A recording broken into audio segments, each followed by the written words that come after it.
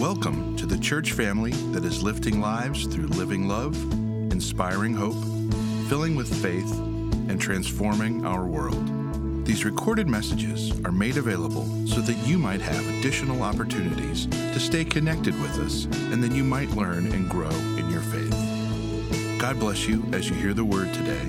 And now, the message. Our scripture this morning is in Luke 2:41-52. Every year, Jesus' parents went to Jerusalem for the festival of the Passover. When he was 12 years old, they went up to the festival according to the custom. After the festival was over, while his parents were returning home, the boy Jesus stayed behind in Jerusalem, but they were unaware of it. Thinking he was in their company, they traveled on for a day. Then they began looking for him among their relatives and friends. When they did not find him, they went back to Jerusalem to look for him. After 3 days, they found him in the temple courts, sitting among the teachers, listening to them and asking them questions. Everyone who heard him was amazed at his understanding and his answers. When his parents saw him, they were astonished. His mother said to him, "Son, why have you treated us like this? Your father and I have been anxiously searching for you." "Why were you searching for me?" he said. "Didn't you know I had to be in my father's house?" But they did not understand what he was saying to them. Then he went down to Nazareth with them and was obedient to them. But his mother treasured all these things in her heart, and Jesus grew in wisdom and stature and in favor with God and man. May the Lord bless the reading and the hearing of his word. As we just heard from Ms. Tracy and from the scripture reading, today's lesson centers around Jesus as a boy in the temple during the Passover celebration. Since last fall, we've been intentional about creating intergenerational ministry here at ZUMC. One way we're doing that is to closely align the scripture text for the sermon with what our children are learning in Sunday school. Our hope is that this will help all of us to deepen our faith. But before we dive into today's text, I'd like to back up a little and look at this chapter in its entirety. The chapter begins with the very familiar Advent reading. In those days, Caesar Augustus issued a decree that a census should be taken of the entire Roman world. We then follow Mary and Joseph from Nazareth to Bethlehem, where the child is born. Sometime during this journey, the shepherds receive a visit from the angels proclaiming, "I bring you good news that will cause great joy for all people. Today in the town of David, a Savior is born to you. He is the Messiah, the Lord." As the angels had instructed, the shepherds traveled to find the Messiah. When they had seen him, they spread the word concerning what had been told them about this child, and all who heard it were amazed at what the shepherds said to them. But Mary treasured up all these things and pondered them in her heart. The shepherds returned, glorifying and praising God for all the things they had heard and seen, which were just as they had been told. Now, in accordance with Jewish law and tradition, Mary, as she had been instructed by the angel Gabriel, who told her, "Don't be afraid, Mary. You have found favor with God. You will become pregnant, give birth to a son, and name him Jesus." And so she named the child Jesus and presented him for circumcision. The text also tells us the child's father and mother marveled at what was said about him. Then Simeon blessed them and said to Mary, his mother, "This child is destined to cause the falling and rising of many in Israel, and to be a sign that will be spoken against, so that the thoughts of many hearts will be revealed, and a sword will pierce your own soul too." Just in case Simeon's witness wasn't enough, there was a second to Jesus' identity as Messiah and Lord.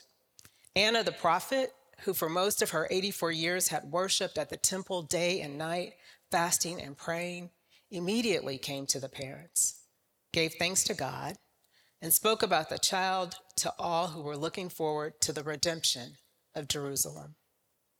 And when Joseph and Mary had done everything required by the law, they returned to Galilee and their own town of Nazareth, and the child grew and became strong. He was filled with wisdom, and the grace of God was with him. Now let's fast forward about 11 years, and the text resumes the biography of Jesus, who is now a 12-year-old boy who has traveled from Nazareth with his parents, extended family, and friends to the temple in Jerusalem to observe the Jewish tradition of a yearly pilgrimage to the festival of the Passover. But before we dive into chapters 41 to 52, I want to talk a little bit about 12-year-old boys from a developmental perspective. 12-year-olds are entering a developmental stage of increased autonomy. They're consumed with friendships among their peers and just sort of fitting in general. So a 12-year-old boy is focused more on himself than on others, sometimes moody and surly, experiencing physical and emotional changes, developing more complex thinking, developing an increased sense of what is right and what is wrong, better able to express their thoughts and feelings, beginning to question family values, and developing their own personal set of morals. And when kids are around age 12 is when a lot of families show up in my therapy room. Adolescence is challenging for everyone, but I try to help parents remember that when their 12-year-olds were 2 and 3-year-olds, these same behaviors, this search for autonomy and independence that's happening now was happening then. Do you remember when your 2-year-old just learning to run would run away from you, then suddenly stop and turn around and make sure you were still there? That's happening with your 12 and 13-year-olds too. It's just that I think we thought we had more parental influence with a smaller human. I think it's a defense mechanism, though, that we don't remember 2 and 3 when they get 12 and 13. I think that defense mechanism is what gets us through one more year of parenting. But it's easy to forget 2 and 3 when this act 2 of this resurgent lurch for independence happens. We forget how elated we were to graduate from diapers to potty training, and from getting up at 5 a.m. to make breakfast to your child being able to make their own bowl of cereal. The terrible 2s are easy to forget when you live with a surly 12-year-old. It's even harder to process this, and if you're a parent of an adolescent, I want you to hear these words. This behavior is mostly developmentally appropriate. Doesn't make it easier for us. But parents often express wonderment in the development and changes they witness in their children. If you're a parent of multiple children, you know that while your kids grow up under the same roof, each of them has their own style. Do you remember how your child or child was so sweet, and then seemingly overnight, they turn into a temperamental adolescent? I wonder if this was true of the boy Jesus.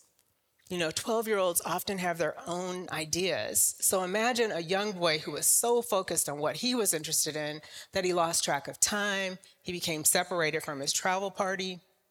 Imagine being the frantic parents who, after realizing their child is not with the group traveling home, spend 3 days looking for him.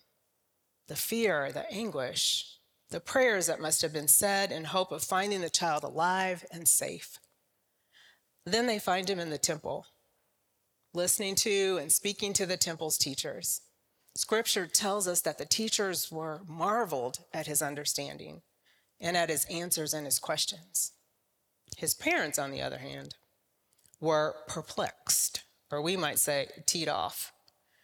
Mary seems particularly frustrated with Jesus, and she does a little shaming when she says, "Why have you treated us like this? How could you cause us so much anxiety?" And Jesus gives them a response that could sound like an innocent question or a snarky rebuke from a 12-year-old. Verse 49 recalls the words we see Jesus speak in the gospel text when he says to his parents, "Why were you searching for me? Didn't you know I would be in my Father's house?" But they did not understand what he was saying to them. Most good stories resolve in the end, but some good stories don't. Some good stories leave us wanting more, imagining more, hoping for more. This story of Jesus in the temple unfolds like this. The scene is set. Jesus travels with his family to Jerusalem for the Passover celebration. The problem is introduced when Jesus' parents realize he's missing. The solution is to issue an Amber Alert. 3 days later, the child is found sitting comfortably in the temple, talking with and listening to the teachers. Well, that could have been the end of this story, but it wasn't, because a new problem arises. The story had come to a resolution until the spoken word entered the text. The dialogue between Mary and Jesus is the catalyst for problem 2. Even though the text tells us that all who heard Jesus' questions were amazed, and even his own parents were astonished, Mary, the first person to speak in this story, still wants to know what the heck he's been doing for 3 days. She also wants him to know that she's been distressed because he's been missing. Jesus explains himself, but his parents don't understand what he's talking about. His parents return home to Nazareth with Jesus in tow, and Mary thinks about all that has happened, treasures these experiences, and continues to parent Jesus as he grows in wisdom and stature. Now, the culture we live in often demands clarity and irrefutable ways of understanding the good news of Christ in the gospel. Well, today, we have a text that ends in pondering and lack of understanding. The story isn't tied up with a bow. It's open-ended because they did not understand what he was saying to them. So what possibilities are open to us when things are obscure and problematic? Where does the gospel message provide hope and help and a way forward in such circumstances?